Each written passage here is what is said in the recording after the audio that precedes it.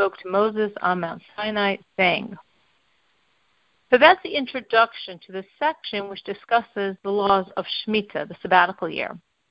The Rashi questions, why does the Torah have to say God spoke to Moses on Mount Sinai, saying? Why are we specifically, in the context of the sabbatical years, emphasizing this idea of on Mount Sinai? I mean, everything was said on Mount Sinai. So Rashi gives two answers. First, Rashi says that just as we know with the sabbatical year, that its general rules, its details, the fine points, are all stated at Sinai, so too we should extrapolate for all the commandments. In other words, just as the Torah is saying this about the sabbatical year, it's true for everything, but we're picking this one law, the law of the sabbatical year, or the group of laws of the sabbatical year, to teach this general concept. Additionally, Rashi goes on to say that there's a specific reason why this rule is taught in terms of the sabbatical year. And the reason is because the sabbatical year, these laws are not repeated in the next book of Torah, the book of Deuteronomy. That in Deuteronomy, which we view as, in a sense, a repetition of the Torah, many, many commandments are repeated. So, but these laws about the sabbatical years are not repeated in the book of Deuteronomy. Therefore what? Since they're not repeated in the book of Deuteronomy, we would assume, without being told, that, okay, the laws must have been given at Mount Sinai, because we don't see them given again. But yet, specifically here, the Torah states this apparently superfluous, they were given on Mount Sinai, to tell us that this is a paradigm from which we have to draw a general rule for all commandments. That just as the laws of sabbatical were given at Sinai in full detail, and obviously we understand they were not given again because we don't see them repeated later in Deuteronomy, so too all other commandments, even those repeated in the book of Deuteronomy, are all given at Sinai. So that's why specifically with these laws of the sabbatical do we have this extra words in the verse telling us that these laws were given at Mount Sinai. Okay, the next verse. Speak to the children of Israel and say to them, when you come into the land that I give you, the land shall observe a Sabbath rest for God. Rashi says a Sabbath rest for God doesn't mean that at the time when God rests. It means we're resting for the sake of God. Just as we know with the original Sabbath, the Sabbath of creation. In other words, just as we keep the weekly Sabbath to commemorate God's creation of the world, so too we stop agricultural work on the seventh year to commemorate God's act of creation. For 6 years you may sow your field, and for 6 years you may prune your vineyard, and you may gather its crops. But on the seventh year, a complete rest there shall be for the land, a Sabbath for God. Your field shall not sow, and your vineyard you shall not prune. So Rashi clarifies when we say there's a rest for the land, it means for the fields and the vineyards. Meaning it means it's clarifying that what the land is resting from is agricultural work. Non-agricultural work, like excavation for construction, is permissible in the sabbatical year. The verse says, you shall not prune. The word here in Hebrew for prune is zamer. And Rashi is explaining that this word is used to cut off, to prune items. The aftergrowth of your harvest you shall not reap, and the grapes of your keeping away, which will explain what that means when we get to Rashi, you shall not pick. It shall be a year of rest for the land. So Rashi says, the aftergrowth of your harvest means, Rashi clarifies what we mean by this is things that you didn't specifically plant, just sprouted unsown from seed that fell into the ground over this year. It's the aftergrowth. It's the growth that came up on its own.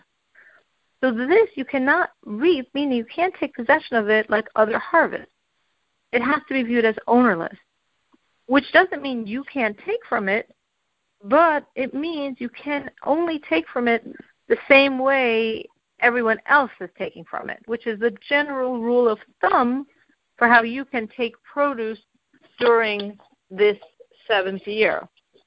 So it says that the grapes that you put away, of your keeping away, meaning if you took this produce of the 7th year and you put it away and you separated it from people and you didn't relinquish your ownership from it, then you can't take it for yourself. But if you relinquished ownership, if you're treating the growth as if it's ownerless and you're like everyone else, then the same way everyone else is allowed to take from it, you're allowed to take from it as well. So if you relinquish ownership, you can take from it freely, as can everyone else. If you don't relinquish ownership, if you would, for example, gather those grapes as if they're yours and store them as if you're yours, then it's absolutely 100% forbidden for you to eat from them. But let's say you did that. You did the wrong thing. And you gathered them, you're the owner, and you gathered them as the owner, and you're storing them as the owner, and then you realize you did the wrong thing, and then you say, all right, you're going to make them open to all, and you open up the storehouses, and everyone can come and take, then at that point you are allowed to eat from them the same way everyone else is.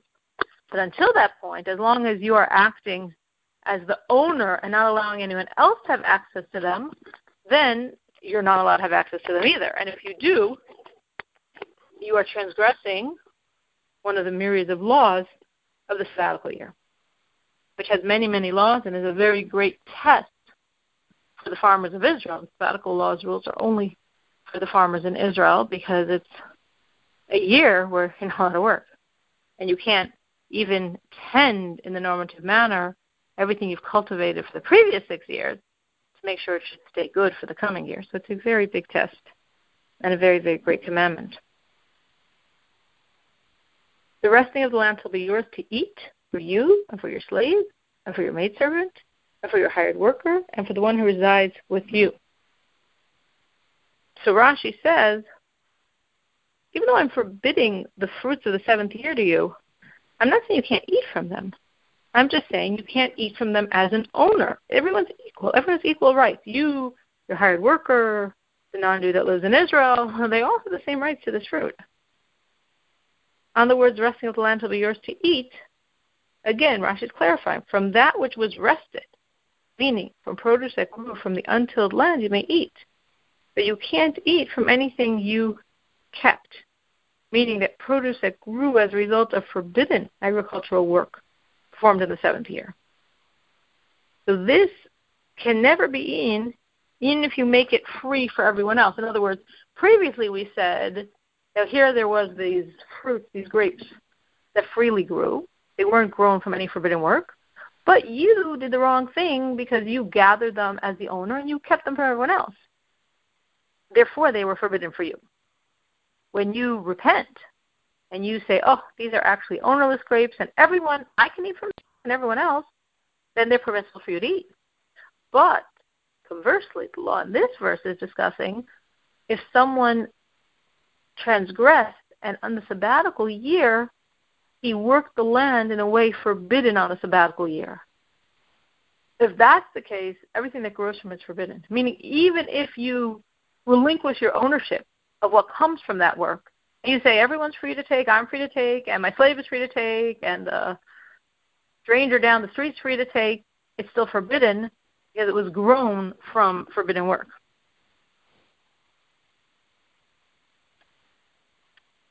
So the verse specifies you, your slave, your maidservant. Why does it specify that? So Rashi explains, because we say in connection to the sabbatical year that the poor of the land shall eat. They shall be freely able to eat for the 7th year. So a person might think because we're clarifying this is for the poor to eat, that the rich are forbidden to eat from it. In other words, it's where we're being exclusive here. We're favoring the poor and saying in this 7th year they get to enjoy the fruits, but you're rich? No, you can't. It's not for you. It's just for the poor. So therefore, we're specifying you and your slaves can eat.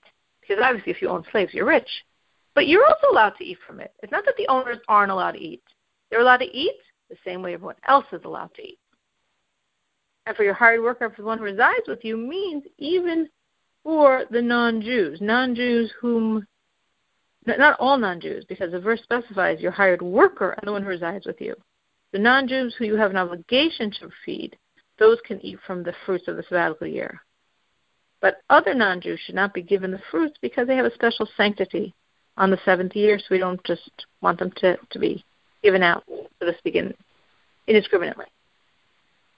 And for animals and for the beast that is in your land, shall all its crops be to eat.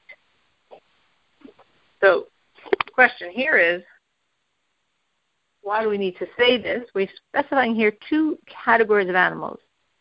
Behema, which means domesticated animals, and Chayim, which means wild animals. And, I mean, it seems a little unnecessary for the verse to say both, because if the Chaya, the completely wild animal, we allow them to eat from the fruits, well then obviously the domesticated animal, which is our responsibility to feed, we're going to allow it to eat from the fruit. So if the local wolf is allowed access to my field, then obviously my cows also would be. So what's the question? So Rashi says that we learn from here a rule that all the time the wild animal can eat from the field. In other words, a particular type of produce is so freely available that the wild beast can eat it, you're allowed to feed your animal from the house, meaning you can store a supply of that type of produce in the house for your domesticated animals to make it simpler for you to feed them because you have an obligation to feed your domesticated animals.